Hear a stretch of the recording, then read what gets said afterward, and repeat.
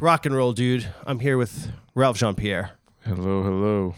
Man, it's good to see you. Good to see you too. Emmy award-winning actor, clown, writer, director. No, there's no Emmy award. I did win an Emmy. You did win an Emmy. The show that I was on the digital wing of PBS, we won an Emmy. Yeah, the Disney Channel. We won the All Arts. We won a New York Emmy. You are a motherfucking Emmy award winner. I am an Emmy award. That's wild. Yes, and I don't know why you don't lead with that all the time. You should tell your students that I wasn't on the episode that won the Emmy, but one of the episodes I was on was nominated. You should open all your classes. By the way, teacher as well, the accolades. But you should open all your classes and be like, I'll have you all know that I am a motherfucking certified Emmy award winner. And if you don't like it, you can get the fuck out of my class. That's first day. Yeah. And the rest of the class is not that tenor at all. They'll be like, I also won an Emmy award. Yeah. Well, that's the thing. A lot of the students that I teach, some of them have like career-wise are in front of me big time. Some have like their own like Showtime shows or have been in movies or commercials. Yeah. It's wild. Like some of your students are notable actors. Orlando Jones. Jones. Yeah, he's in your from class. Mad TV. Orlando Jones. Yeah, he's one of your students, right? From Mad TV. Yeah, and one of your students 50 is something years old. Natalie Portman is also a student of yours. No, not at all. Not at all, dude. What a beautiful. What movie was I watching that she was in recently? Portman. Black Duckling. Black Swan. Oh my God, that's. Anya was watching that right before we broke up. She was watching Black Swan. And now we get to the heart and soul of this episode. God, ladies and gentlemen, Ralf Pierre, old friend of mine. If you've been following any of the stuff I've been doing, I feel like I haven't talked about you recently because you haven't done things, but you and I was on the way here, and we have been known each other for 15 years. 15 years. If 2007 is when we met, if 2008, then 14, but if 2007, which I believe it was. Wow. It would have been like 8 or 9 at the earliest. Well, hold on a second. 2007 was when Kill Me Loudly, or maybe it was 9. No, maybe it was 9. Yeah. 8 or 9. No, but because I feel like I met you at the pit before that. So maybe 8. That's still close to 14 years. It's 14 years. Yeah. Wow. God damn. I can't even wrap my mind around. Yeah, that's crazy. Yeah. Yeah. Been hanging around the clown world for that long. I guess I started hanging around the clown world and the improv world at the same time, which is I didn't realize. I remember when Kill Me Loudly's show was at Triskelion, and I think that's where I met you and Andy. Yeah. Who were working on it. And then that's where and I guess that must have been late 2008 or 2009, because that's when I was like working with Deanna. When Deanna was my clown coach, it was as early as 06, because that's what 06 was when I took my first clown class with Eric Davis, and that was November of 06, and then she started doing like her rough versions of Bud Kopinski very shortly after. So I can't imagine it was that long before, then when it all got rolling, later. Yeah. What a history. It's hard. Sometimes I blank on how long I've been around the clown world because it's been more spotty, and it's less so now, but I'm often teaching my kids in my clown classes, and I'm just like, what am I doing teaching this? Sometimes I feel like imposter syndrome. Sometimes I feel like such a fraud. So what you should do is just lie about your resume, which is what a lot of people in clown do. Oh yeah, maybe. Yes. I have. And in the world. I just want them to be, I did stand up a month ago on Matthew Silver's show. And I've had this, I don't know if I'll have the time to pursue it, but I've had this thing about clowns. I'm sick of stand-ups. Through no fault of their own, it just so happens that they're through insecurity. I know what you're going to say because I read your stories. Yes, yeah. They have all the real estate of podcasts, open mic. There's 3 stand-up open mics for every regular open mic in the city. There's just stand-ups have everything. And it's but anybody could walk in and use that stage time, and improvisers, clowns, they don't. And so... Well, I think that, so let me just to preface for everyone who doesn't read Ralph's stories and then chuckle to themselves about what an idiot he sounds like all the time. But he goes that comedians have like the stand-ups are the ones who call themselves comedians. Yeah. But improvisers and clowns don't call themselves comedians, and they should start calling themselves comedians. I think it'd make a big difference. Right. Yeah. But the problem is that improvisers and clowns a lot of times see themselves as something more boutique than than comedians. And I think that's the problem, because both improvisers and clowns put themselves in this like boutique little niche. And because of that, their work doesn't resonate with regular people who just want to laugh. And you need to like almost like sort of feed them the Kool-Aid of a cult for them to even be involved in the work. And then also they create like boundaries so that they themselves can't interact with comedy. I think that this is more like cult, like maybe woke boundaries or that. Yeah, but I mean, even before that, it's like if you never saw a Harold, you know what I mean? And like you see an opening of a Harold, you might think, what is this stupid bullshit I'm seeing? Because it doesn't immediately engage the audience in a breaking the fourth wall, being like, I'm acknowledging that I'm like going beep, boop, beep, boop, beep. You know what I mean? Like it's like I think Matt Donnelly from, used to teach at the Pit. He didn't like Harold openings for that very reason, because he's like, we're in New York, like I'm not going to waste my audience's time with that. You know what I mean? I'm going to start on a scene, immediately cut the opening out. Wow. But like even a little subtle thing like that is like the difference between, it's like, oh, we're in a cool little group that we know, our subculture, which is fine. I mean, subculture is like, I was in indie rock, which is a total subculture. You know what I mean? Yeah. I mean, I love a subculture. I love a niche, but this idea of lying to yourself that you don't want to be accessible, that you don't want, not even to let a big crowd in or a big audience in, but to just let people in. Like, I guess it's the same thing as like high school, or the same thing as fine art. Like, oh, you don't get this. Sorry, you don't get this. And it's like, well, that's just a place to hide, because everybody wants to communicate. Everybody wants to be understood. And there isn't, that's a high calling, not a low one. You know what I mean? So yeah, I don't know. I feel like it is very important. That's an agenda I just want to push, and everybody might not be on board with it, but I guess just floating the idea out there might be helpful. And especially because stand-ups, they just practically, they have so much stage time, they have so much opportunity to practice comedy more than everyone else, because they have all the podcasts and open mics and other things and need less infrastructure.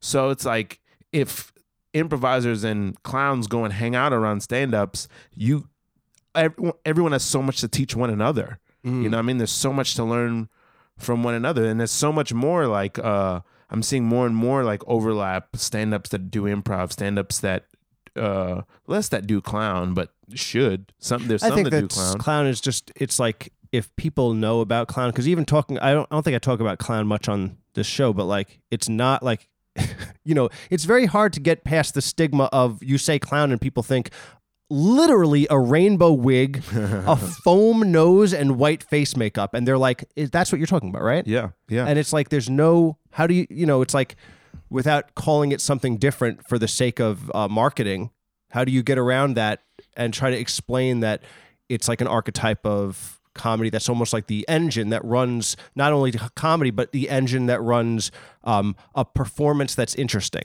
I try to explain it using the most famous examples of it. Like, I would say Mr. Bean is a clown, Bugs Bunny is a clown, you know what I mean? Yeah. And then I also say, and then I would say Dave Chappelle says his biggest influence is Bugs Bunny. Right. So, and like, really, you don't need to study clown to do clown, because a lot of comics are doing clown all the time. My favorite description of clown is from Eric Davis, who I don't know, he stole this from probably, but like, it's the parents are having a big party downstairs, and you've sent your 9-year-old kid upstairs. He's got to go to sleep. We're having a party down here. You're got to go to bed. But the 9-year-old kid sneaks down the stairs and charms the guests by being a little silly kid, by being cute, and wins time back from the adults until his parents are like, no, that's it. You got to go back. But he keeps coming down and with that mischievous trying to play and wins, keeps winning. And that's what clown is. Yeah, that's beautiful. Wow. I'm going to steal that too. That's 100%. I remember Eric saying that. I remember him saying that, and I do like that illustration. I don't even know how I explain it to people when I think of it like a spark, like the spark of play. Oh my goodness, I saw something so amazing. So I teach at a school for emotionally disturbed teenagers, and that runs the range from like anywhere from heavy autism to just depressed kids who like won't go to school no matter what, and they have to be like coaxed to be just even attend, and they're creating problems. But besides that, you'd be like, oh, I had no idea there's something wrong with you, right? Okay. So there was on the last day before the winter break, there was a big event, like a big, like, you know, all the classes did something together, you know, each little class, right? And one of the classes did that song by, I think, Elvis. It's like a Hawaiian Christmas song, like maybe it's not by him, but it's like Blue it's Christmas like, or something like that. Is it like Makalaka Haka is the song I sing? You know that song? Oh no. I know Ralph's face just got scared. Like he was like, "Oh, what are you talking?" No, that's. You never heard that Christmas song? I don't think so. It's anyway. It's like a Christmas song. It has like a ukulele in it. Yeah. And the kids are wearing grass skirts, and this kid who I'm talking about has like, he has autism, heavy autism. So he's like, it's like a lot of, it's like you're talking through a gauze to him, and like you don't necessarily have like a, you know what I mean? And he's got developmental issues. Anyway, he's doing the dance, right? He's doing the hand movements. He's also aware that the audience is liking him. So intermittently, he's blowing kisses to the audience, right?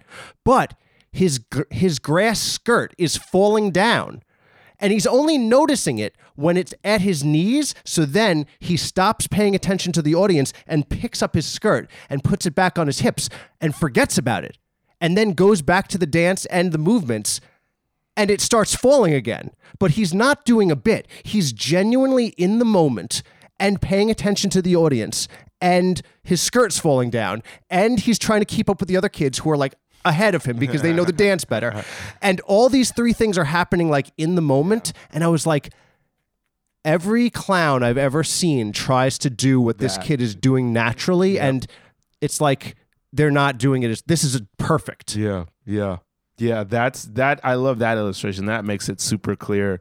Like, yeah, I it's still something, I'm teaching it now and doing it, and it's still something I can barely wrap my mind around. And like, it's interesting how some people, like, I'm living in this apartment that Jared Bates owns, and he has such like an engineer, and he told me he was doing engineering before. He did such like an engineer's mind around like building bits and shows and ideas, and to like, I don't even understand that. I would need to like collaborate with somebody who has, the only thing that works for me is like the thing that's clear. Did you ever study with Christopher Bays? Only one workshop, and it was too big to like learn anything. Right.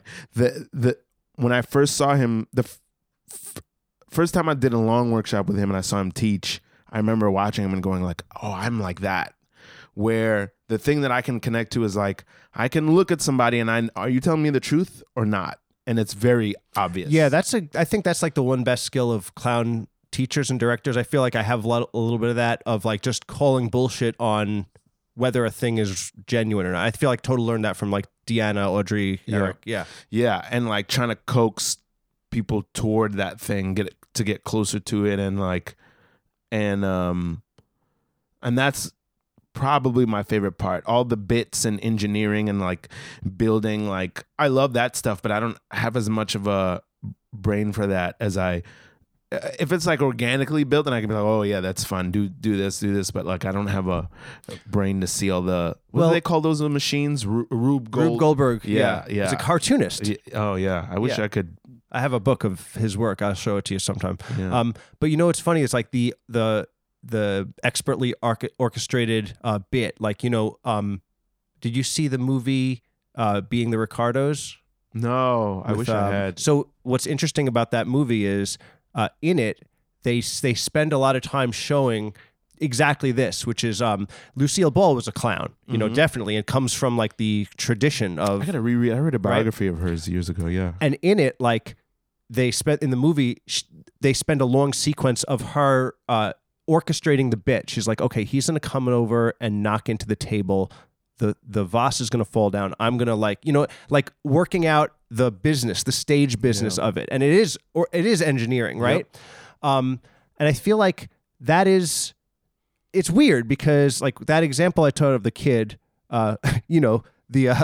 who's like, never going to get that dance right without the thing falling off of it and like be distracted by the audience. And then it's like on the other side, we have like this whole, like a lot of teachers who are, calculatedly building like an expertise of physical, like dexterous stuff. What they're not doing is failing and letting their ego be genuinely hurt, which is like maybe the hardest thing. And I think nobody really does it. Like we really truly live in a world where like everyone is putting up subterfuge so that they don't actually get genuinely hurt and be made to look like failures. And that's truly what the clown is. Like it's truly to be there like with your, like being pantsed and the world sees that you have even really super tiny dick, right? That's what, that would be the ultimate, like that's what the clown is, to be generous enough to take all of your scrutiny and be hit like in the heart, right? With it. And I feel like, I mean, even like for grading animals, like I completely was in mask. Like I was like, saying funny things. I was always protected. You really didn't get to know who I was. I wouldn't say that there might have been like vulnerability in it, but like it was definitely it was not clown in the sense of like really letting yourself be, like getting the ego punch of like you're failing. You're made to look like a fool. You're being laughed at, not with, at. Yeah. And like especially with our society being so hypersensitive of like identity and stuff, it's like don't even come near the borders. Don't even come near the borders to say that I am not living up a utopia. Like that's what I do love that about teaching clown right now, is that I think my students, especially the grad students I teach, like, because they're a little bit older and more in the world and in the industry, I think they don't realize once they get on the other side of it how much they needed that, how much they needed to. One of my favorite things that I like to say, I don't know if I got this from Bays or whatever, but like in improv and in clown, I'll like teach a game. Sometimes I have a very good reason why I'm playing the game. And even if I do, sometimes I'll still do this. And sometimes I don't have a good reason. And we'll play a game that I like playing. And then I'll sit the kids down after the game like I usually do and go, okay, so, we're studying improv or we're studying clown. What does this game have to do with that? What do you think? And then they'll all give an answer. And some of them are very considered and very thoughtful. And I'll go, okay, all right. And then they'll all finish. I'll go, yeah, I don't know why we play this game. It's a stupid game. I don't know why. And just to create that, like, this is stupid. Doesn't matter. You know what I mean? And then it puts in the room when they do something that might be embarrassing or vulnerable. I'm like, yeah, this is all stupid. Who cares? Totally. I feel the same way about teaching art. Like I'm very, I do anatomy and I do like linear perspective, like sort of like really technically, like not just like some type of free form, like airy type of stuff, but it's concrete. Yeah. The reason I teach that stuff is also because the school I teach at, I need to have discipline. I need to have like be a little bit more rote, where I'm like, we're going to go through this process and you're going to actually have something at the end of it. But at the same time, like in the same way, I'm just like, who cares? It's a drawing. Who gives a shit if you can draw or not? It doesn't matter in the big scheme of things. Yeah. Yeah, that having that attitude, I'm surprised by how much that is liberating for students. I think I lose sight because I've been doing improv since I was 16, and like you said, I started studying clown like 13 years ago. So those two things have been concurrent in my life. So like that is my outlook most of the time. Yeah. Sometimes I get caught up in something else, but most of the time it's like, we're playing a game. This is stupid. Try your best. And then if you fail, whatever, who cares? The point is that you did your best. That is my outlook. And that's outlook that I bred and cultivated in myself because I knew it was important somehow. And I'm astounded that isn't everyone's outlook all the time. I forget that isn't how everyone looks at life. And well, it's difficult to look at life because I feel like the truth is that we don't want to look back at our whole life and say like, oh, we failed and we didn't accomplish it. You know, because if you think about the clown or like the arc of a like a comedy, it's like you would fail at every story arc. You know what I mean? Like you would not want to, like in the story of like, it's a heroic story. You know, you win and you save the princess and that's a heroic arc. A comedic arc is you botch every aspect of it and you fail and you fuck up, right? Yeah, yeah. I mean, that's what we want. And then that's the almost the poetry of comedy is that like we see life as it is, as a meaningless thing to be laughed at. The irony of all these failures. So we can, instead of like protecting ourselves and pretending that like things are going to work out, we laugh at the fact that like, you know, our house burned down and like it's like it's almost nihilistic, but it's realistic too. You're just making me think about, you know, the greatest sitcom of all time, Seinfeld, and like how, you know, they had the no hugging, no learning, which is what made it this like pure oasis of comedy. It's like maybe the purest comedy ever in a sitcom, maybe. But even in that, it's like, well, you can see from season 1 to season, what was like the peak season, probably season 6 or 5. You can see in that span how much they dial in on their characters, how much they really refine that style of, you know, this kind of overlapping style of stacking all these stories. So it's like, it's almost like there's no hugging, no learning in the actual story, but in the meta, there's all this growth and change and evolution, even to the point where it becomes overripe, where by the very last season, it's like, okay, it's pretty evident that this needs to end now. Yeah. You know, it's like, that's the thing. It's like, there's a whole heroic arc in, like perfecting your artistic craft, bringing yourself like becoming sharper. And like, that's what I think what you're talking about. It's like, you're watching all of these creative people, like at this, at the funnel of all these things coming together, like all of the things that had to come together to make a show like that, all the talent, all like the good, all the right. And it's like, they get to double down on it. And like year after year, like you get further down, like the funnel until like, it's certainly like all concentrated, right? Yeah, it's the tightest it could be. Yeah. Right. But like, in terms of like the meaning or whatever, like the output, it is like still that like what I call pure comedy. Cause I always like, like Eastbound and Down or Vice Principals or like anything Danny McBride does, I always think of as very pure comedy. It's always like a punch in the face, and it kind of is no hugging, no learning, but you can have heart in that. You can still have heart in a storytelling like that. Whereas like Judd Apatow's stuff undercuts his comedy with hugging and learning. Yeah. And I always think it's a weaker product. Really? I think it's a weaker product because it's like there's a real asshole character who's the villain. Now I have half an hour of why I should empathize with him in a dramatic way. And I'm like, fuck you, dude. Just make him be the asshole. And I'll hate him for being the asshole, but I kind of love him too. That's so odd because to me, that's like Judd is like a step. He's the protege of the people that I think are perfect. Like to me, like my favorite director of all time is I can't even remember his name now. The guy who directed Terms of Endearment and as good as it gets. No, I don't know the guy. I know As Good as It Gets. I never saw I'm forgetting his name now. Wait, is Terms of the Endearment guy who created Simpsons? Matt Groening? No. The guy, the comedy guy. He created a Taxi, Mary Tyler Oh, Moore yes. what is his name? That's a good. That we should whatever his name is should be the title of this episode. Yeah. He's my favorite director of all time, and to me, he does just that, which is like.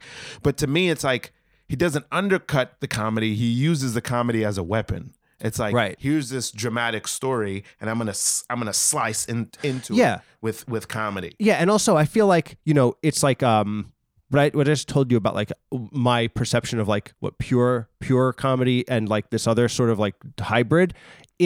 That's like aesthetically what I love, like because I want to be destroyed by comedy. But I'll say this, like, and even like just sort of bring it around at least to what I'm going through in like this like transitional creative stage. It's like I think you make the things that you need, right? Like the art, like I like at that, maybe sometimes you want to create something that has a heart and a soul and is comforting to you and is like, its final output like warms your soul or something like that, and it's a heartwarming tale. It's like, it's like a singer doesn't put a musician doesn't put the same song 12 times on the album. Maybe some punk rock bands do, but like, you know what I mean? Like you'll have like a song, that talks about something different, right? So it's like it's songs in the key of life, right? It's every different need for a life. A life needs all these different tones, right? So I think that like,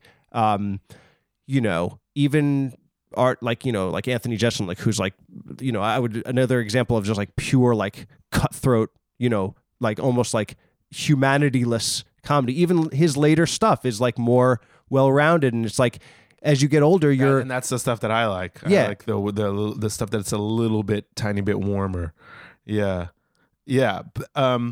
It's like, because to me, I think we're just talking about ratios. Like, there's not no heart. I think that's. I hate bringing this up. Actually, I'm not gonna bring it up. But there's not no heart in Seinfeld. There's heart, but it's not like family ties. No, absolutely. And I think like it comes down to. So you ever heard of the book by John Voorhouse, the Comedy Toolbox, the Comic Toolbox? It's a book I use for my teaching all the time. But like, he's like every comic character needs like 4 components, right? It's like you have your comic perspective, which is what your character wants or doesn't want, their deal, you have their flaws, and you have their humanity.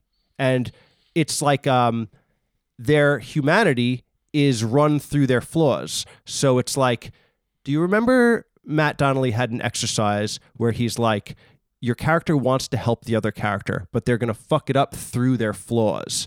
So they're going to try to help. Like, it's like maybe the character's narcissistic, right? But he cares about his friend. His friend's mother just died, right? So it's like he wants to help. So he's like, oh my God, I'm so sorry. Your mother just died. My hamster just died today, and then goes and talk, because that's how he's trying to help, by talking about himself and a minimal problem that he has. So it's like, yes, the characters all have humanity. They all are trying, and they're flawed. And I think, like, they're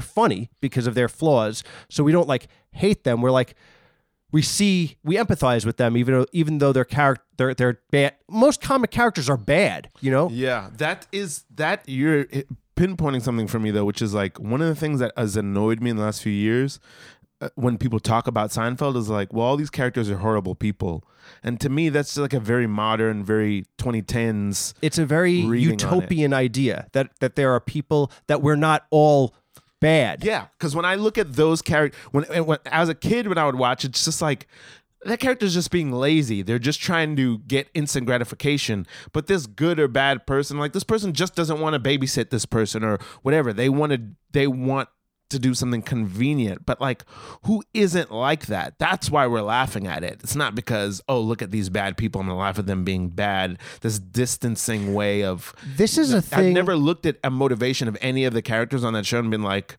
and it felt like, oh, I didn't feel like that at some point. I don't want to. This conversation can mutate, but there's this way of. It's almost like there's a way of talking about media where you don't even have to know about it, but if you know the right things to say about it, you can leverage the person you're talking to and be superior to them. Because this Seinfeld argument, I feel like people say it and they've never actually seen the show Seinfeld, but they want to trump you in a conversation to be like, I have a superior way of I'm better than you. Yeah. And this is what that's the law of the jungle is just our society. It's like, yeah. A friend said to me, this is some shit. A friend said some shit to me a couple weeks ago that fucked me up that I didn't realize. He said, he just introduced to me the idea. So I'm going through a breakup, or I've gone through it. He introduced to me this idea of power dynamics and the idea that like my ex, the power may have shifted, where I always had the power and now it's shifted. It never occurred to me in the whole time we were together 4.5 years that there was any power, that I had power, that, you know what I mean? To me, it was always like, oh, we're partners, we're trying to build something together. Yes. Never occurred to me that there was power, that there was a struggle for power. Never, not once. And like, it's almost like it fucks me up that that's something I have to now think about for like the rest of my life. It's a weird thing about that. I mean, I feel like in my life, I've always felt like I've had no power. You know, when I was doing improv and clown and stuff, I was always like playing a low status character, easiest thing for me because I know how to be a low status character and get away with shit and be like, whatever, just like play that. It's like part of a role in my life. It's so real to me.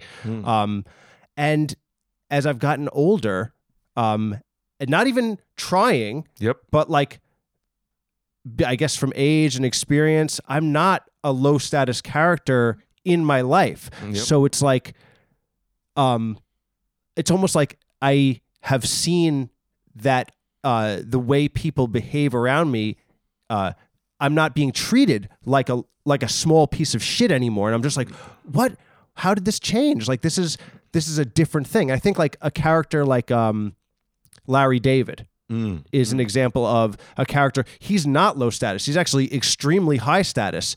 He almost plays that like the white clown, you know what I mean? In his show where it's like he's still he has other people fucking shit up for him. And he's also an unreliable character, but he's not like, I would say like the girls from Broad City are low status in their world. They're like trying to fucking figure things out and they're fucking it up along the way, you know? Right. That's so, man, isn't it interesting how that works? Like, yeah, I identify so much with being, I never felt like a piece of shit, but I always felt like I identified with like the scurrying, trying to make it, trying to learn, and now it's like, man, I am not in a scurry anymore. I still want to be, and I have to accept that I'm not, and I have to accept like what makes it's hard to accept, and what makes it even worse is that like we're just saying, you weren't even trying. You just turn around one day and you're like, oh, everybody moves when I talk. Like I have, that's a responsibility that I have to now embrace and use. And it's fucking, if I want to be of any use and if I want to not hurt myself, because like sometimes I found in my life that there is like almost like I think some of these things precipitated my breakup. I don't know. I really can't know, but like sometimes I find that is like almost an animosity or resentment that comes from the fact that like you have a power and you're not using it or embracing it. It's almost like you're being irresponsible. It's like people are looking at you. Like one thing I've thought is like, I still try to move around and live like I'm this like scurrying this little scamp. And so I think the image that I have in my mind is like I'll talk and people will be like, oh, a king is talking. And they'll turn and look and it's like some hobo. And they're like, what the fuck? And they'll almost be angry about it. Does that make sense? Like, yeah. Well, I mean, I feel like the, it's like we can, like think about like the clown archetype of like a scamp or a failure or like a person with no credibility or a total loser, you know what I mean? And that's like, we are, like when especially when we're younger, like that's close to it because in life we don't have status. We're trying to like scurry around to try to like cobble together an identity that can like, it's almost like that that gross language that gets thrown around of adulting. Yeah. You know what I mean? Ugh. But like what that is supposed to mean is like a little kid putting on, you know, getting two of his friends and stacking himself up in a big coat, pretending to be adult. And then it's like, you know, that's why it's weird. Like life, maybe that's why like heroic stories and comedy stories are in contrast, because it's like, if you graduate to adulthood, then you have already kind of done like a heroic arc, because you defeated like, or not defeated, but you like, you now no longer have to deal with that scurrying anymore, whether it's that you've like gotten to a place where you're more comfortable or you know what you want. I always heard this like in your, let me see if I can remember it. Like in your 20s, you don't know what you want, and in your 30s you do what you want. Like you're like, you know that like you don't want to like be all completely haphazard and scattered like that. Like you're done with it. Like, and a lot of times like you'll see memes of like, it's like, oh, I'm going to bed early. I'm going to bed after one glass of wine. Meanwhile, like when you're in your 20s, you're like all out at the club and you're going crazy and you're hanging out. And it's like the idea is that like now I know myself better and I don't need to put myself through all those hoops to find an excitement. Now I'm like, I'll watch something on TV. You know what I mean? Yeah. So it's like, but in like the comedic, like, you know, like like a clown, it's like you almost kind of think of like you can stay in that like immaturity forever, right? Like like that archetype is like, what do you mean? Now I have to like, I will never abandon that, because how is that character going to win? That character can't evolve, you know? It's so, I don't know if we've ever talked about this. How old were you when you realized what it is that you wanted to do with your life? I mean, what I want to do with my life. I'm like in an existential crisis. I don't know what I'm doing now. I guess for me, I want to rephrase it, because I don't know if we're similar in this, or if we're similar in a lot of things. I don't know if we're similar in this or not. But like, I know, you know, we both had our birthday in November, right? Yep. So when my ex broke up with me, I was 37. So right when that happened, that marked just about 30 full years of just being an artist for me. Like, okay. When I was 7, I was like, I'm going to be an artist. I thought I was going to draw comic books for a living, but that turned into rapping, and that turned into acting and making comedy. But to me, all those things are exactly the same. They feel exactly the same. Yeah. So like, basically at 7, I was like, this is what I want to do. And I knew when I was 7, and I just had that. I did just that for 30 years straight. And so it's always, and so now I find myself at the point where I'm like, I still want to do this thing. I still want to make art, but it's very unclear to me why and what I should be aiming it at now. That is very shaken up in my mind, in my life. So now I'm sort of, and I also have to, I wonder if you relate to this too. I also have to admit that like pretty much every dream I had since I was 7, I accomplished it. The only thing that didn't happen is I didn't become rich or famous, but like those were never really the dreams. Those were always going to be byproducts, hopefully, of like what I wanted, which was like to master these things and get to do them as much as I want. You know what? Yeah, this is something that I've also, so I agree. There's something that I recently had an almost identical experience of that.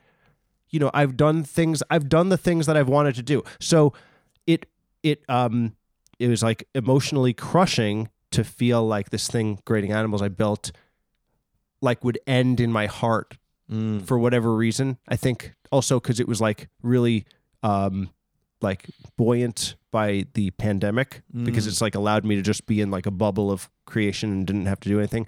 But also like that maybe Mares and Caps is like is like, I don't know where to take it. You know what I mean? Like we both live in another, you know, it's just different things. And also by being, in our 40s. Like it's not the same as when we were 36, you know what I mean? And then exactly like you think, well, I wished it could be more successful or like maybe sustaining like life career. On the other hand, all these things that I wanted to do, like I did improv and stand up in the city. I had a band that toured the country and made an album from. I made a thing that went out to a bunch of people that was like my own vision. I had a collaboration with somebody, you know what I mean? Like what didn't I do? And because of that gives you, it gives you experience. Yep. And like, it's funny in Canadian clowning, the masks, you make masks, and the two sides of the masks are innocence and experience. And the one side of the experience side is always a meditation of having someone you love and letting them go. It's like 6 meditations where you kind of guidedly like work yourself into a creative frenzy, and you imagine somebody in your life and you imagine letting them go, like on like a trip that you'll never see them again. And it's weird to bring up these ideas, is that like from a creative person who like you and I both have birthed things and did all these things, but like time, a glory fades in time. Like you don't hold on to those things. They happen and they go on. And then what are you left with? You're just left with living, right? Having had made them. Right. Yeah. Yeah. I was talking with someone the other day. I had a buddy, my friend Carrie Blue. We were talking about how we had done this podcast for like maybe 6 months together. That was like, we were like feeling like, whoa, this is great.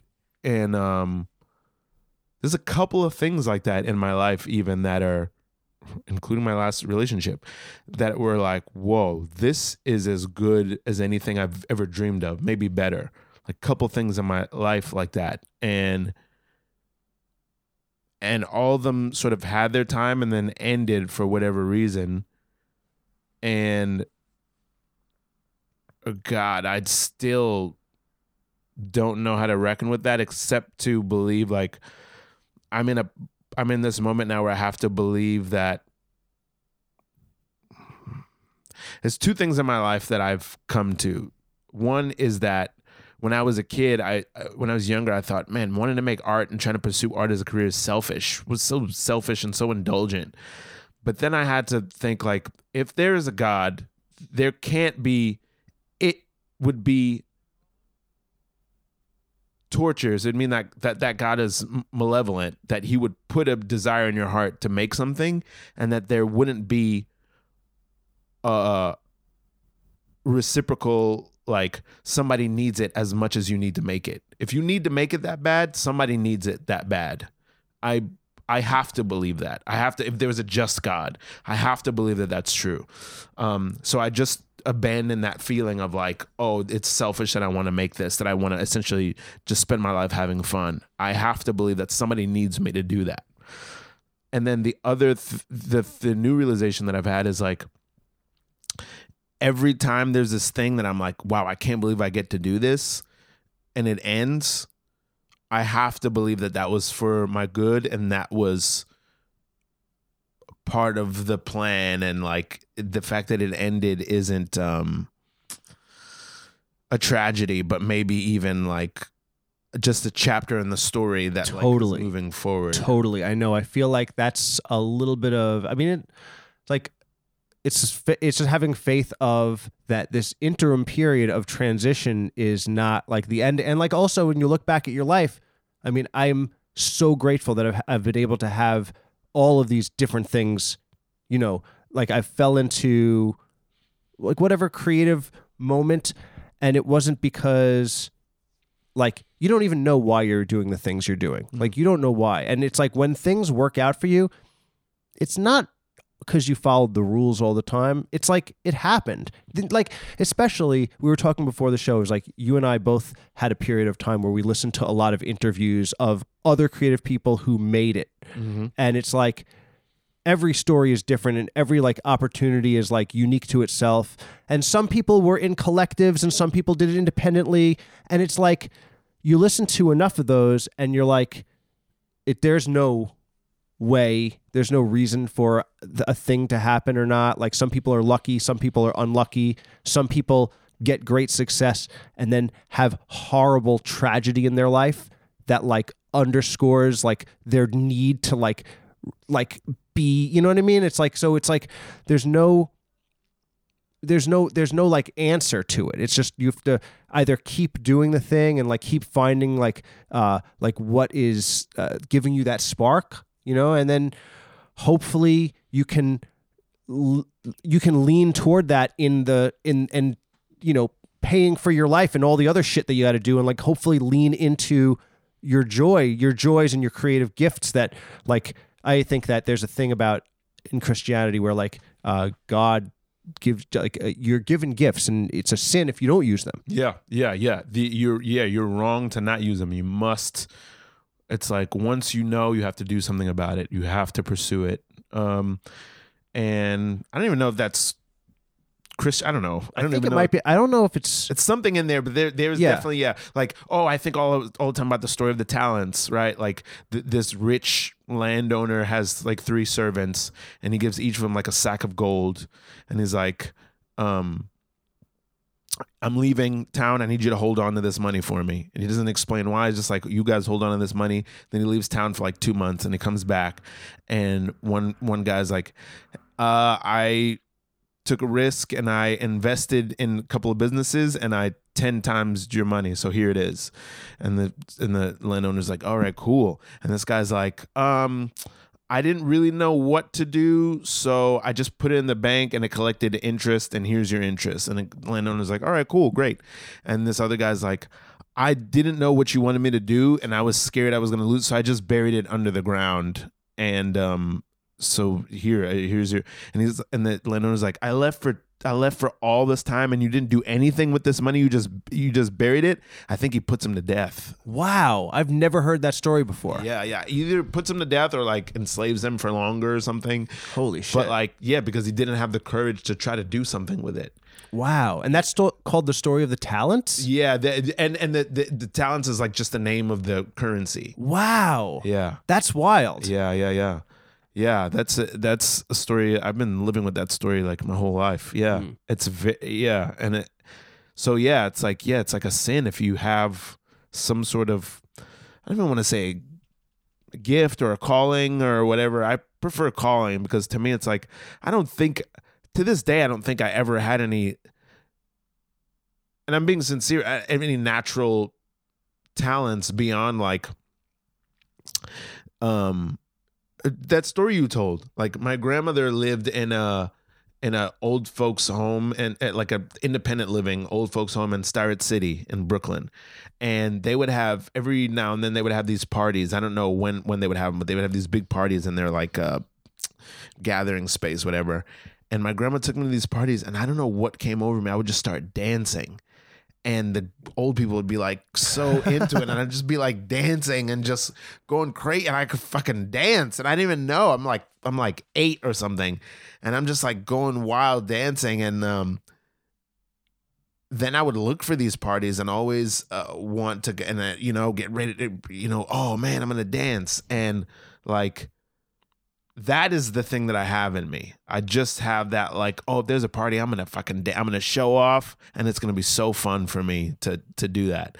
So like that, I think I have, no matter what it is, if it's comedy, if it's acting, if it's drawing, if it's whatever, I just have that thing in me. I do know that. And so maybe that is a talent or something, but like, so that thing in me, and it's not diminished at all. Like I always want to do it. That's so awesome. I was thinking about that type of energy, because there's something that I'm not like, I guess after the pandemic, I've not returned to like the lifestyle that I had before. Like the lifestyle I had before is I was working in this office job, and then every minute of my life I was tending to these pursuits that I was doing. Like I would be doing a lot of stand up. I'd be just like working on my writing project, Marianne, I think I had just started grading animals, I built my studio in my apartment, and it's like I was living like sort of in like in my own like mental rat race. Like I was like, I'm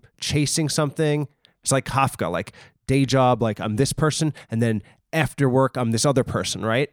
And then like the pandemic happened, and I was able to like fully become whatever I imagined of like my creative life. Like I fully like to the point where I burned myself out. Like I put everything I had into it. Mm-hmm. And now it's like the circumstances of my life, like I teach art to kids who like, it's really rewarding. Like I gotta say, like I'm actually genuinely rewarded by doing my job. I love the opportunity to like be with these kids and like be the type of strict scrutinizing, but like getting good work out of kids and like guiding them through this thing. It's like very good for me, right?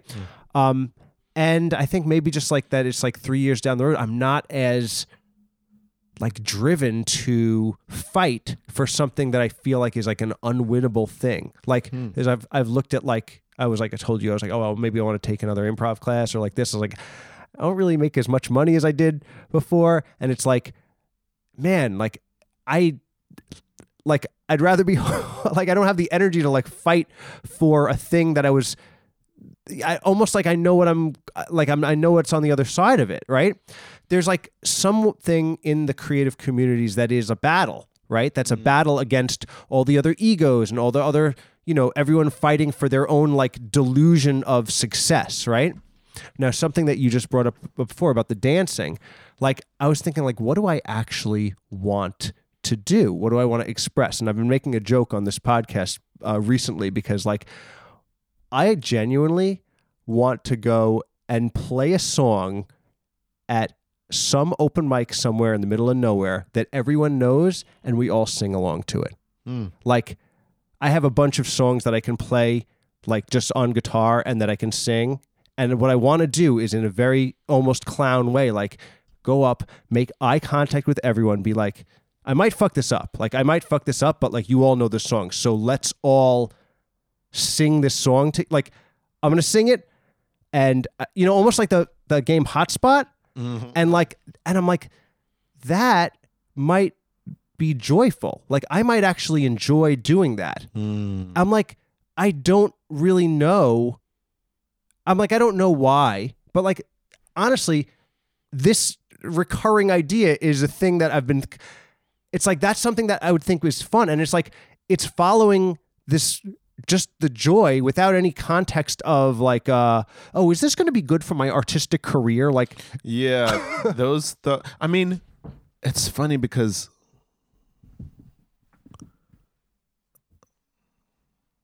it's almost like sometimes we get things wrong because we look at it from the wrong direction. Like thinking about if a movie or if a song is commercial or not. Like, oh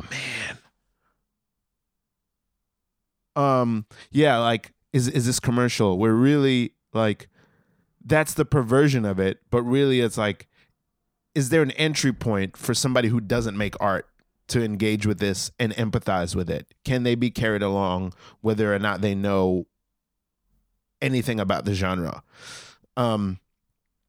Which takes a lot to do. Like that's like basically being able to explain it to me like I'm a 6-year-old, which means you understand it the most, So like, I think in the same way, like what is good or not for your career, I think I've always felt this way, but it's like, well, if you have a curiosity for it and an attraction to it, it must be, not only must there be other people who feel that way, but we must be in that moment in the world where that thing is happening. Like right now, I really can feel, like there's so many breakups happening right now, and it's like, man, there's something in the world right now where I remember thinking this a few weeks ago where like I make music. I don't think that I make music that is for all seasons. I don't think I'm like French Montana where you always want to put my song on and it's exciting. I think, or even somebody like, I think Kendrick Lamar is the same way. I don't think he's someone that you want to listen to. I don't think so either. To Pimp a Butterfly all the time. There's certain seasons and moments where it's like, wow, I really needed this. And so I think when somebody recognizes a season like that, or when you yourself are like, man, I'm just feeling like this right now, it's like, well, maybe other people are feeling like that, or in the 3 years it takes you to make this thing, people are going to really feel that way. Maybe that's why this fell on you at this moment, you know? And there is something to, I was thinking about this other moment in this interview. Nobody ever brings this up, but I always think about this, where somebody was asking Jay-Z about his marketing strategies and how he comes up with his albums. And he goes, I don't think about marketing when I'm making my songs.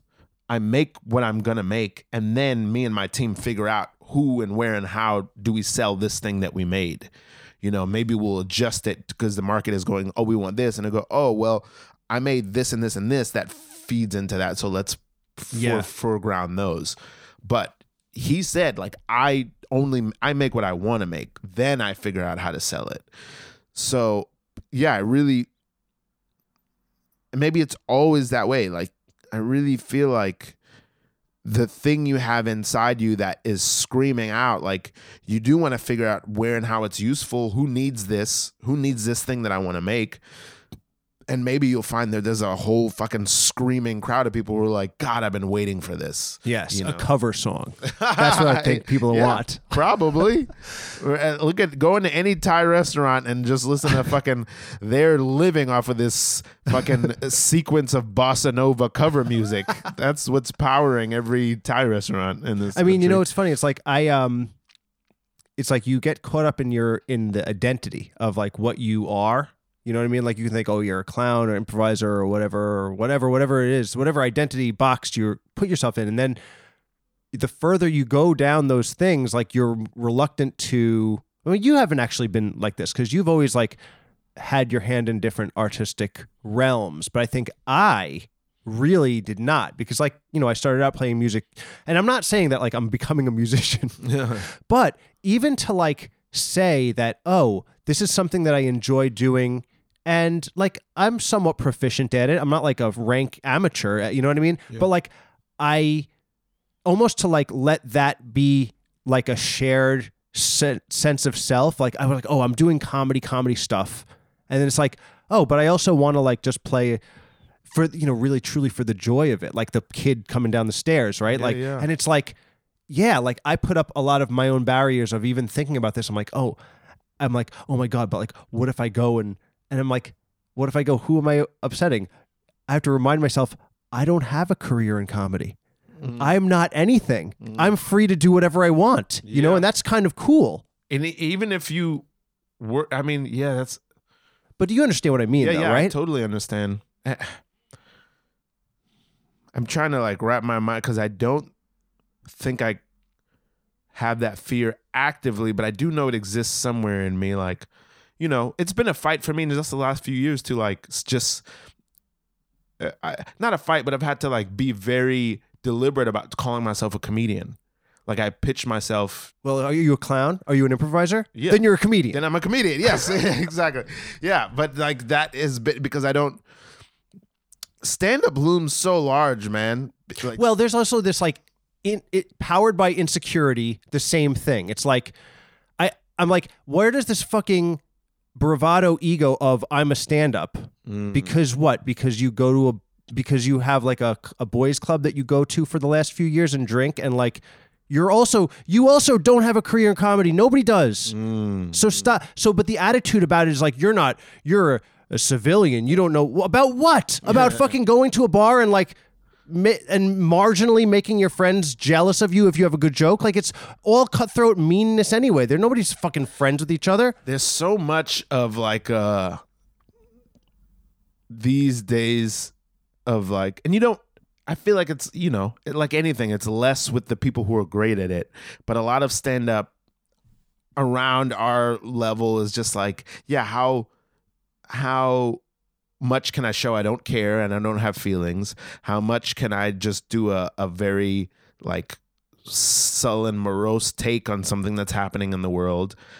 A lot of it is like sometimes it bums me out. Not always, because there's a lot of very wonderful comics that I see out there, and even the people who do exactly what I'm talking about, I think many of them are wonderful. But like, there's a lot of just this idea that stand-up is this one thing, which is like, well, especially in New York, I feel like because New York has it's it's like highly competitive, and you have to, in any creative scene, you have to lie to yourself to keep going, because you swallow a lot of shit, whether you're a musician, so you have to kind of callous yourself to be like, we're doing it. And we're better, and it is, honestly, you're better for doing it than not doing it. Yep. Like, it hurts. Like, I feel like I'm a quitter because like I haven't been out on the scene. You know what I mean? I feel like something's died. I feel like, oh, if only like I was doing, but you know what I mean? Like, you also got to follow your heart. Yep. You know what I mean? Yep. But if you were doing it, you have to like relinquish yourself to the fact that like, oh, you can do all of that and it will still feel bleak and meaningless. And it's like, you're not going, and you're getting older, and younger people are, and the scene is going to change. And if you start doing good, then people are not going to have your back, because it's all like, there's 3 spots and there's 3,000 people. So, like I think a lot of it is protection from everyone. And I think even like the improvisers and clowns, like we mentioned before, like being in their like little sub scenes, also protection. It's because they feel like, well, if they could unpretentious themselves and be part of like the Gen Pop, scene, comedy, but they need to do all this extra shit as a barrier of just going up there and telling morose takes, you know what I mean? Yeah, because there's probably some disgust about that too, and each side is looking at each other with disgust, but all of that is like about self-protection, because there's probably also underneath this like, oh, they get to do that, or somebody was like, oh, stand-ups don't like improvisers because they're happy. I love this idea and this take of like, maybe as going forward, so much of the new adventure is like, I know that my tendency, or that what I want to do, is to protect myself. What if I can actively push against that and try not to, and make myself available for total failure? I'm learning boxing now. Oh, wow. I try to go every morning at 6 a.m., but I don't always make it. Today I went at 9. And like, sometimes they'll let us spar just with body work. I haven't been like in a gym with headgear and mouth guard to do like a full sparring, but in some ways that's more dangerous, because I've had a bunch of people hit me in the face when we're supposed to be just hitting on the body. And you're like, hey, I stop want to. that. I want to. You should. Now that would be really awesome, dude. I will. Being the biggest pussy at the boxing gym. Now you're talking. So, but that is like just opening yourself up to like wanting to be like, I'm 38 years old and be like, stop hitting me in the face. That rules. While we're boxing. And, or just having to take it and like, and just being, 38 and trying to learn a totally new skill where you're a beginner, where you look dumb. And even in the days where you feel like you're growing, then the next day you'll like spar with somebody who's only 2 years ahead of you and he's so much better than you. And you're like, how I'm going to get to this place and know that guy's not even near being able to be a pro. And you just humbled and know that like, oh, I'm in this room where if I get into a conflict in this room, the guy I'm getting into a conflict with could probably kick my ass. And, oh man, I'm thinking about this quote that Mike Tyson said that is fucking me up. He goes, I don't know why it is. I don't know why it's true. But at some point, everyone has to fight. Everyone. And there's nothing you can do about it. You must fight. It's not just you're a pro or you're practicing boxing. You're just a person. You're just a regular everyone at some point has to fight. I don't know why that is. and it's brutal and it's violent, but it's just how it is. I like it. That's pretty cool. Yeah. I like that. That's a cool, whether it's true or not, it's cool. It is cool. Yeah. But it's fucking, what makes it cool is that it's grueling and it's brutal and it's real. We talked about like this idea of like graduating from like the scurrying little tramp to the person in control. And then ironically, like, I don't know if it's projection or just being sad, you end up losing that anyway. Yeah. Because at a certain point, like, you're going to hopefully get old and also lose whatever power you attained anyway. You know what I mean? Hopefully get old and become a weak, frail, invisible nothing to society, who all of your accomplishments, hopes, dreams, ideas will just be distilled down to you're an old, regressive nothing that we should discard out of society. And that will be the final marker of your entire existence. It's interesting, though, because the people who seem to accept that earlier and give it up earlier sort of get to hold on to it. I'm thinking particularly about Mike Tyson and Muhammad Ali. People who, I mean, Muhammad Ali was kind of forced to, but always seemed to like be sort of making fun of like, just making a joke and laughing and being silly and playful and available. And then as he got older, he was just kind of quaking, couldn't even talk. Yeah. And the same with Mike Tyson now. I feel like Mike Tyson is always just like, I'm a fool. I'm just like laughing at himself and making himself soft and showing his belly. And in some ways that makes us sort of be more reverent. Yeah, it was cool when he knocked that guy out on the plane, though. That ruled. Yes, dude. That's the Mike Tyson miss. On that. Yeah, dude. He still got it. He's still got it for sure. He fucking beat up what's his name, Roy Jones, a year ago. Oh, right. Yeah. Yeah, did that exhibition. But still is like, I'm not saying he's a punk or anything, but man, the amount of softness that he allows himself to show and unsurety and like, is that a word? Just like insecurity and that I feel like, yeah, if you manage, I'm trying to think of somebody else who, James L. Brooks is the name of that director I was thinking of, by the way, but somebody else who just manages to be like, they're totally in control, they're totally in power, they're totally powerful, but just shows their belly, shows their, I wish I could think of somebody else who's like that. Well, I mean, it's funny. It's like, that's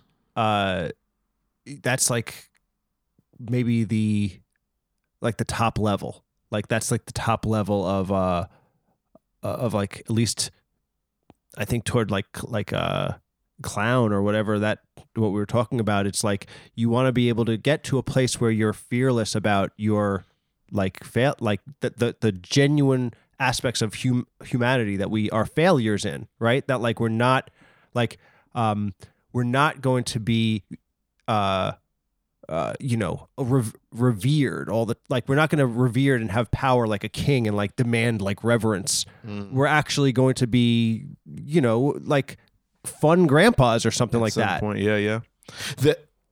Or as if whether that's like the thing that you want out of it. It's like, I think that because like we kind of love this like clown, we love the idea of it. It's like, well, what's the pathway of like the life so that you can kind of like be in play for the whole time. And like, when you think of like an austere leader or something like that, I'm like, ugh, who cares about that shit? I'm not interested in like amassing power or being like, something like that, which is like kind of, it's just not funny to me. But then the thing is that you get it. This is odd. So I just had two thoughts. One is that this is an epiphany. Maybe I've missed some steps or who knows? It's like a big experiment because I don't think at any point in my life, I think maybe when I was real young, but I gave up on it. I don't think at any point I ever was trying to like beat my peers or compete with my peers in an active way. I'm not saying I'm not competitive, but I feel like I always skip steps because like it's like, well, I don't care what you do. I'm trying to do what Jay-Z does. I'm trying to emulate that. And it's sort of like, but I'm realizing that that's not common. Most people are like trying to compete with the people next to them. It depends on what, I think that it depends on how you engage with, like, I'm not someone that has ever been able to be on a team. Like, I'm not socialized. It's like become apparent to me that like even at this new job, like I'm not a person that knows how to be on a staff and be like, you know, a friendly office dude that's going to go out to drinks with people. It's just not my way. So in the same way that you were saying, like my way of competition is to see the playing field, know that like I don't really interact within it, go off and do my own thing that sort of, if I do it right, will level up on and everything is competition. You are, you know, but like I know that by doing, like I just think of the same way with grading animals. It's like I couldn't sustainably compete with my peers, so I was like, let me try to do something where at least if I get recognized for it, it's going to show that I am of this type of caliber of writing and or whatever. So it's like I'm not directly competing, but I'm competing in my own way. Yes, you know what I mean. Yeah. So in the same way, it's like, yeah, but that's everyone is doing that at the same time. I think it's like that's what makes new innovations happen, because it's like the law of the jungle. It's like different birds evolving different ways of, you know, hiding from predators. Oh, fuck, I forgot what the other thing was. I forgot it. That's okay, dude. We're getting old. We're getting old. Holy shit. We're getting old. Well, you're probably the age right when Rodney Dangerfield started doing stand-up again. Right. And neither of us are as old as when Larry David started Seinfeld. Yes. You always put these age things of when other artists got successful in hopes that you yourself won't be a total failure as you get old. I believe I'm putting a spell out into the world, and I really believe that that's going to happen. And I feel that because already, like, things are happening to me right. Well, you are an Emmy-winning artist. I won a New York Emmy. Also, do you? I don't know if I told you this. I'm starting at NYU this spring, teaching. Oh wow! Yeah. So I'm in this funky season of my life where things, not all the things that I want, but some of the things that I want. This is funny to say. On New Year's night, I was at our friend Sean Wicken's house, and there was a guy there named Charles, who I think has been around the improv scene for a while. And there was this young guy there who was probably like 23 or something, who was like, "Hey, what's going on, guys? Oh my God, that's funny, dude. Dude, you should do that, dude." That's cute. Yeah, just like God too bless, much. dude. Wanted. God bless him. And it's a kid, and he was like, "You do improv, man? What do you do? Are you an indie team or are you in a house team? Blah, blah." Oh. And I was like, "Oh, I'm on a team. I'm on an indie team. We're called North Coast." And he's like, "Oh, it's like North Coast, East Coast, blah, blah." And then the guy, Charles, was like, "Oh, maybe he's like 50 or late 40s or whatever." He goes, "You don't want to do that. That is like probably the most successful indie team in the city." And I was like, "But you weren't taking it like that." No, not at all. But I wasn't at all. I was just like, he's just trying to make friends. Oh, I know. It's like, and the guy he wasn't admonishing him, but it was odd.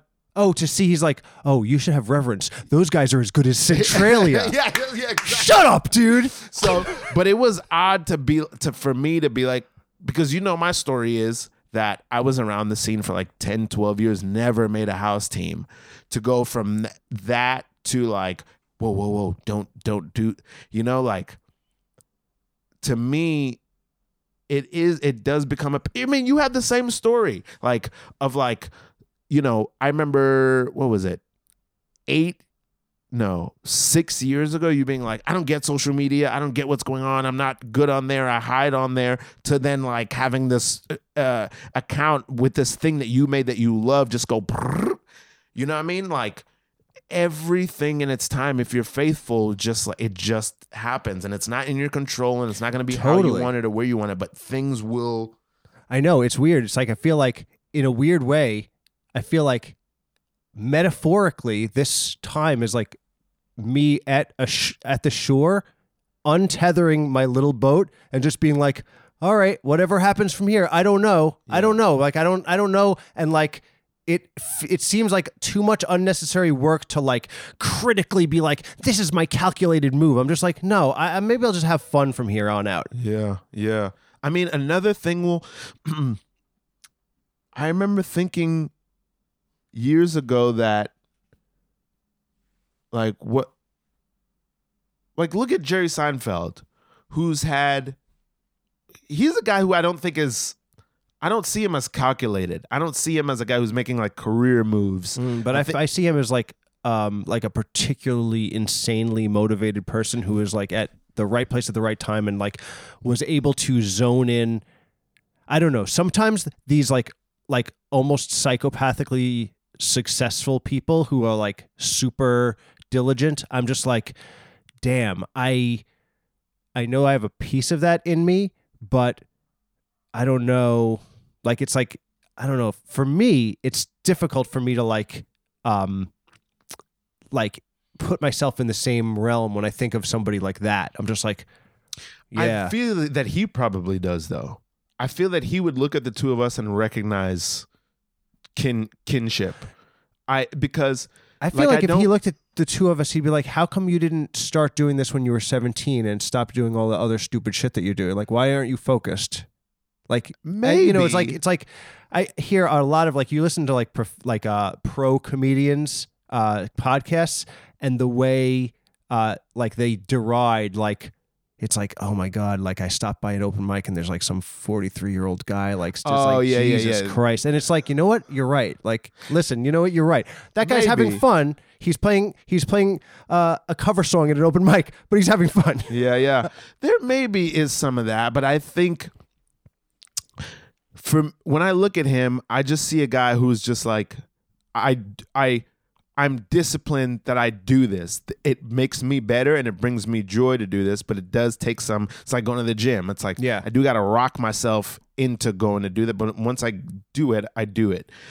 And because of that, the point I was trying to make is like, you know, he had the successful stand-up career, there's a couple people who've done that.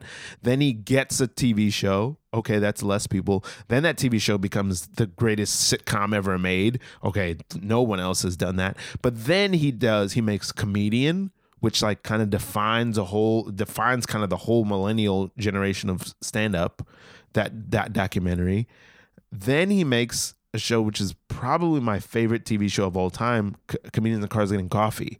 You know what I mean? Like, and each of those is like a couple years apart, maybe. Yeah, but I feel like the other things are just legacy from doing Seinfeld. Like, I mean, maybe there is. I mean, those things do give him the free. I mean, you also forgot about B Movie. Yeah, I did forget about B Movie. I mean, there's a couple of like flops and things in there. Not that many. He's very picky. No, for sure. I mean, it's like, but I feel like I don't know. Maybe I'm wrong, but he got to do all those things just because of he's become something. He's become a person who's like, he's Seinfeld. He did this. And of course, Comedians with Cars, like all of his famous friends of, accumulating all those relationships over the years, where it's like, it's not like he started from scratch. No, not at all. Like, but to have the shut spot to do like, oh, I'm going to make this show and just put it on, because at first it wasn't on Netflix or anything. It was just on some side website. And he's like, yeah, I think I'm going to do this with car. You know what I mean? There's, like, you probably had this with Grading Animals where somebody saw what you were doing as some sort of foregone conclusion, as opposed to like, I know of the pain and the agony of like, what am I supposed to be doing? What do I do? I'm not wanted, blah, blah, blah, like that you went through to get to that. And it's like, no, I think the difference is we didn't hit the thing where now it allows us to be broadcast all over the world. Right. But you have the shows that you took to Canada. You have the Flower show before that. You have we had the podcast we did before this. We had you have Grading Animals. You have the Gigolos. You have all these things that for you are you're Seinfeld. You're Johnny Carson. Whatever. You're all these different things that I feel like that's what I mean. It's like, for somebody who has their head on straight, I think the fame part is like, that's winning the lottery. Yes. But the other part of it is like, oh, you just made a bunch of stuff with your time. For sure. And like, I think that's like, just like, if everybody can like, who wants to do it and who like to not be, well, I saw a, what do you call a fortune cookie the other day, not the other day. Like I took a picture of it and I'm remembering it now, but it's like success is going from failure to failure without, I don't know, without like getting, I don't know how the end of it went, but it's like without like going from failure to failure without like getting down about it or something like that. Yeah, or becoming skittish. Yeah. Yeah. Oh, and I don't know. I think it's like the failure, it's like the same thing about the essence of clown. It's like these failures hurt. Like whether or not it's like an outward failure. Like I feel like I can't help but feeling that I've failed because like I don't have more grading animals in me or whatever, or I'm not willing to like fight to like keep a thing going on this, putting it on Instagram. It's like all these stupid things, right? So I feel like a failure, and it's like I have to like eat that and be like, all right, well, I'm going to start doing open mic cover songs now. Like that's my new thing. Yeah. No, I don't know. I don't know if that's what I think I'm going to do it once. I have this ridiculous. I'm just in a weird space right now. But I mean, that's great. That's the feeling of failure, and not like. I mean, I'm hoping to keep doing creative stuff, but it is weird. I feel like, oh man, in sometimes ways I feel like I'm dead. You know, it's weird. I get it. Like the relationship that I was in that broke. I got broken up with was. I'm sure you remember this, the part of my life before my ex where I was just like pining and always wanting a relationship and always looking for a certain thing. And then like one thing that sucked is like, I have to admit that I got it. Like exactly the thing I was dreaming of. I got it. And I got to live it for almost 5 years straight with like almost no issues. And like, so now I have to go, okay, I got it. Now what do I want? Do I want the same thing? Do I want something else? Do I know what I want? Like,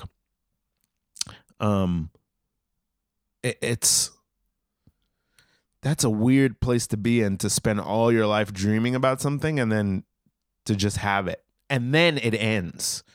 But, and I can see that as a failure. Maybe it is a failure, but now what? I know, man. It's weird.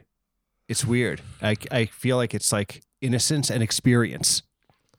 Innocence and experience. You said those are the two clown masks from the Canadian clowning. It's like, yeah, but it's like weird because it's like, that's true. It's like you don't know what you want.